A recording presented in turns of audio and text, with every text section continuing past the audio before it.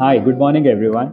I have an educationist with me today, Dr. Arunji. Thank you for your time. Let's Thank you. set the, Thank you, Rohit. Thank you so much, sir. Let's set the conversation up and running, sir. I will request you to introduce yourself very briefly, what you've been doing, and then I could ask some, tough questions. Yes, Rohit, thank you so much. I am Arun G. I have been in the field of education for the last 35 years. I started my journey in 84 as a lecturer of English in Nepal, and I worked for 2.5 years, and then I moved to school education. I did my PhD. And then further in the school also, you must have all have heard about this brand Delhi Public School. So I moved to Delhi Public School, uh, Bokaro they call it, yes, TPS Bokaro. And then from there I moved to Korba, and I remained with DPS only since 89. I became the principal in 98, and then as a principal, I worked for 22 years. So that is what the journey has been. I have taught subjects like English, history, political science. I can call myself a humanities coach, and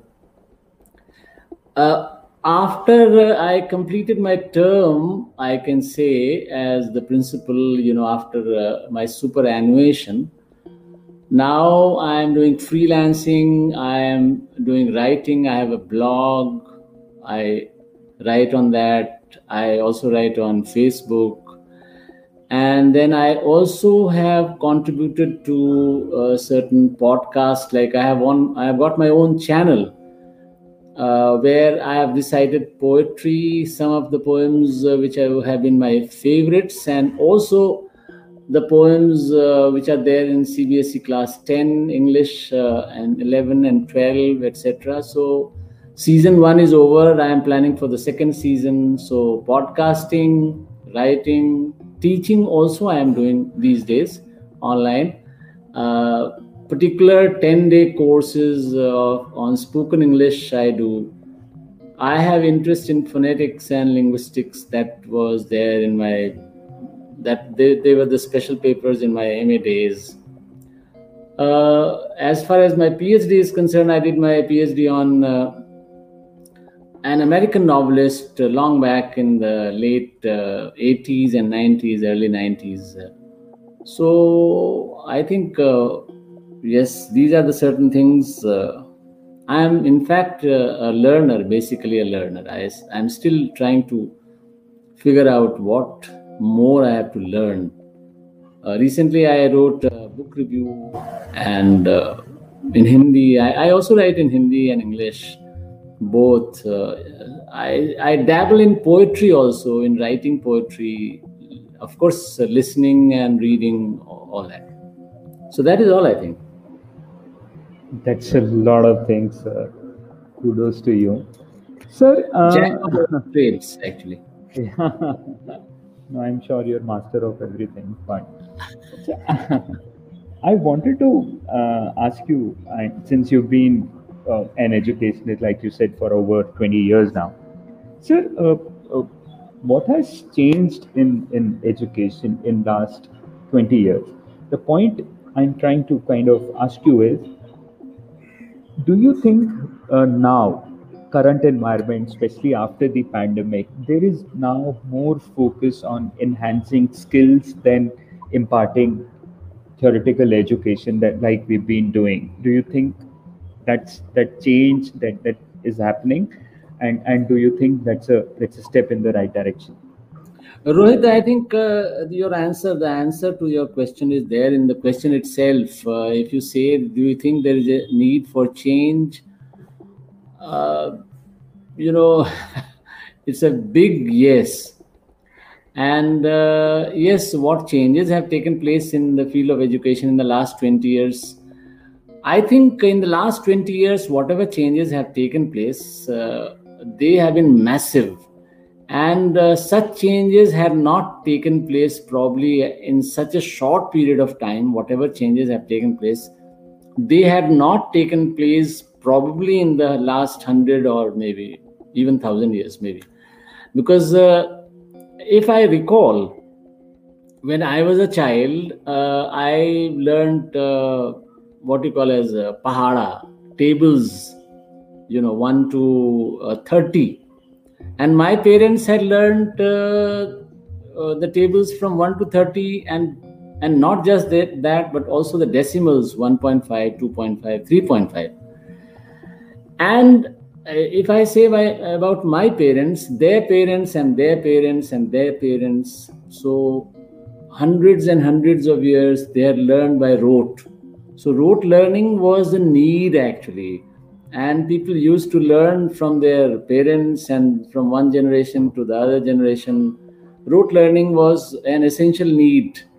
A lot many professions were there which used to be handed over from one generation to another.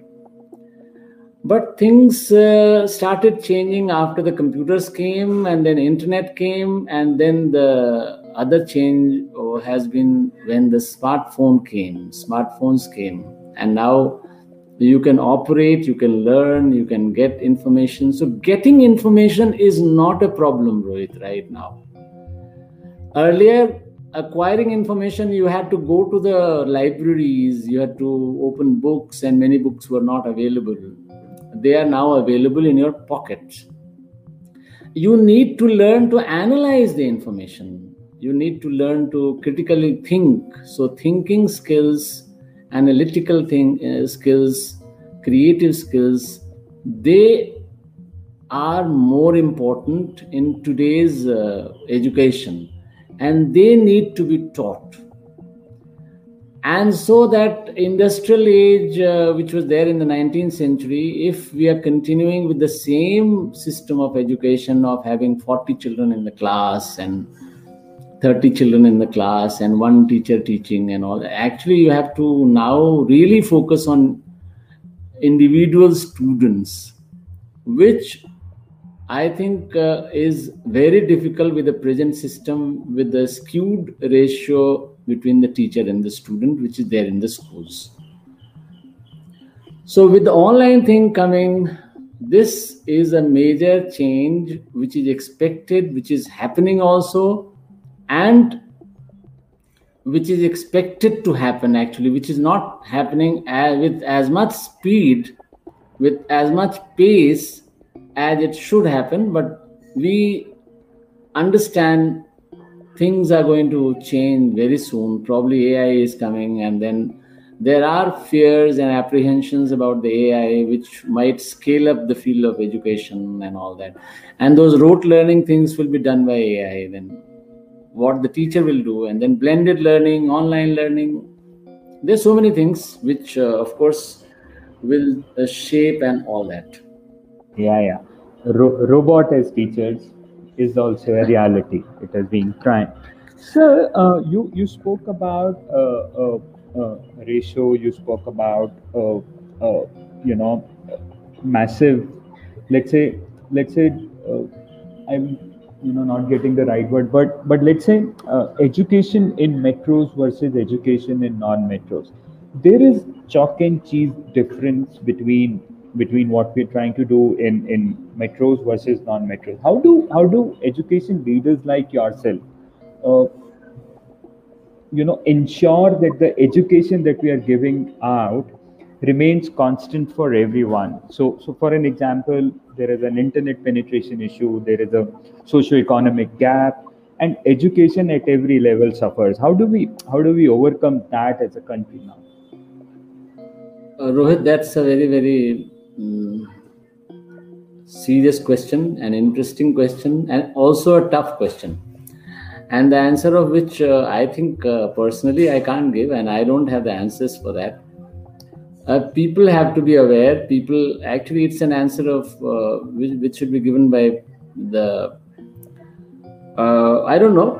We only have to give, but it involves the entire socio-political and economic structure of the society. And in a democracy which is there right now, that we have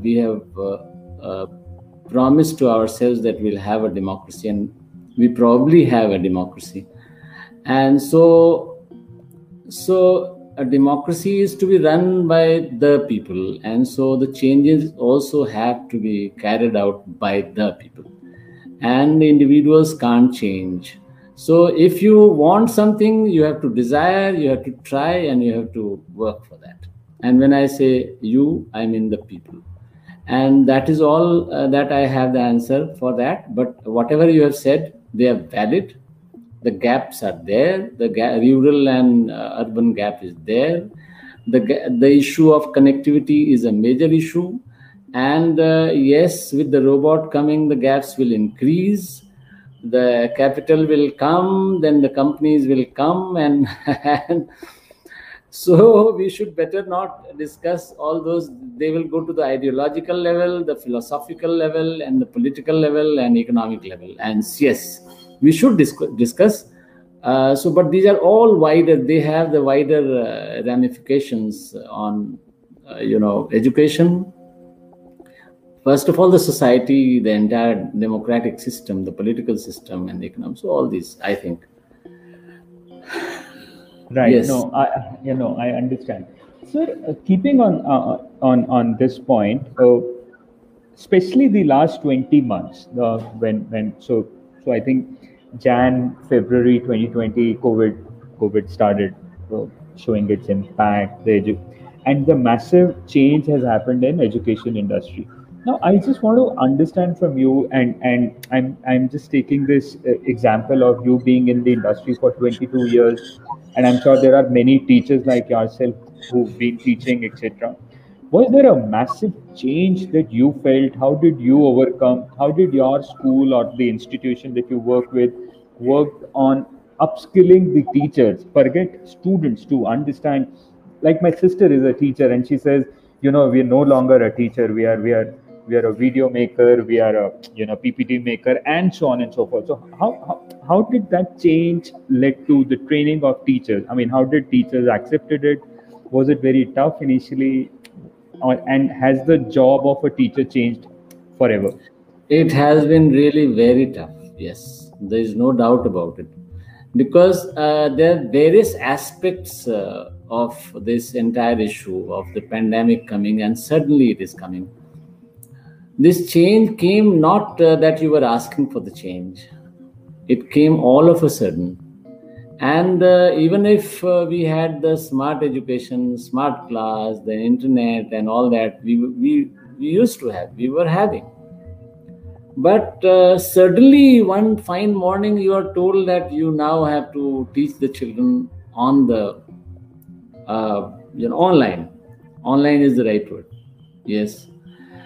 And yes, if you say that, what did you do as a principal? Yes, I did. Like before we started the classes, we had to discuss with the parents the progress of the war. Like it happened in the month of March, last 2020 March, when that first day curfew was announced by our Honorable Prime Minister. What is that name of the curfew also we have forgotten, because so many initiatives have come one after the other that now you don't remember all that.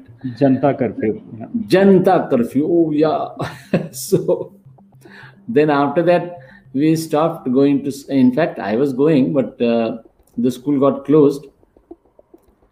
And then the first thing we did was an online PTM, and for that, as a principal, I had to take the initiatives, and then I had to tell them how on the directly you can do on WhatsApp.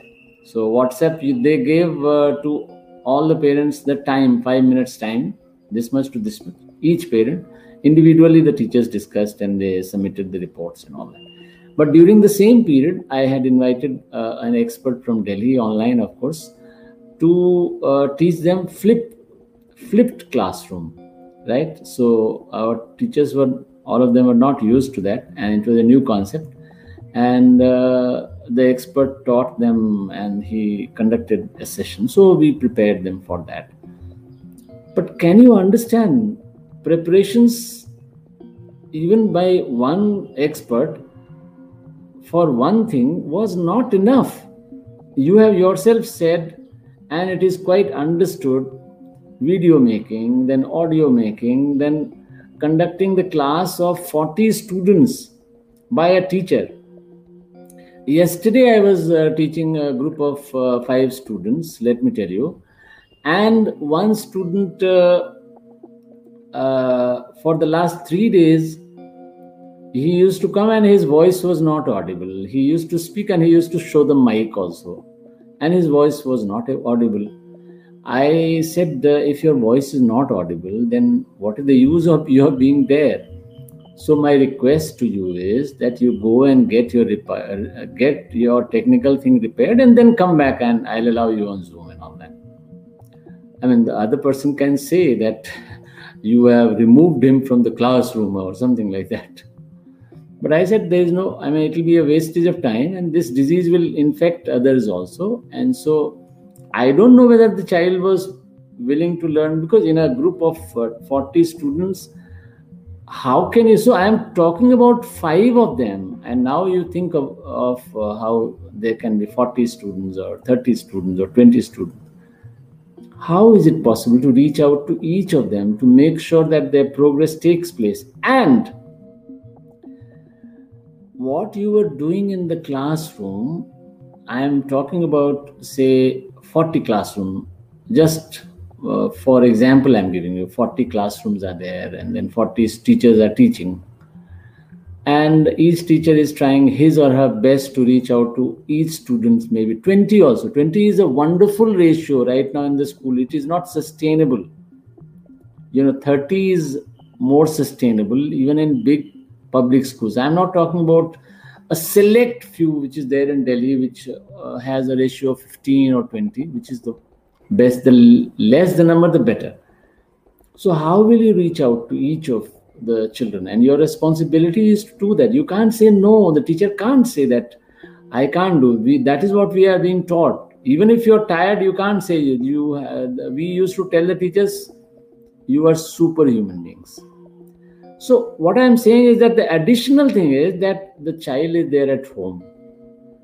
When the teacher is teaching, each child is being watched by the parent, if not all the 24 hours, but there would be times when, they're under the care of the parents. So your accountability is much more than what it used to be earlier. And I don't think you can deliver with 40 children or 30 children. Majority of them are having more than 30. Majority, I would say 90% are having more than 30, I am saying. 25 is, of course, the ideal, in fact, 20, 25. So, and upskilling, when you say they were not prepared, they were compelled to do all this. And even if the schools tried to upskill and to enhance their skills, they couldn't do. They all learned by doing. So they were just thrown in the sea, I would say. And they had to swim. They had to learn to swim. They didn't know swimming. And they're still learning, the teachers. Yeah. I think no, so. I agree. No, teachers have done a good job, because I see in my son's classroom also parents have become more interfering. Teachers are being judged real time. I'm just saying, that's unfortunate, but that's the way it is. My last question is more theoretical, more philosophical, sir. So, do you think India will see the growth of school education system wherein will become, let's say DPS becomes the school which is sought by a US citizen or a citizen in Europe, and saying, I want to take admission in DPS in India. Like, for an example, like we do here in colleges, we go to colleges in US, Canada. Do you think that kind of school education system, the future would be, especially in a digital learning format, wherein students from the world can come to India and take education? And do you think that will happen eventually? Potential is there.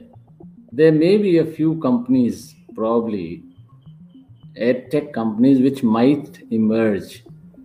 And I think whether India it will be completely owned by Indians or there will be investment from outside and all those things, I don't know. But yes, there is huge potential. You have a system in which we have grown, the political system, which is the most popular, in fact, democratic system in the world. So we do have the potential by which we should be becoming the world leader.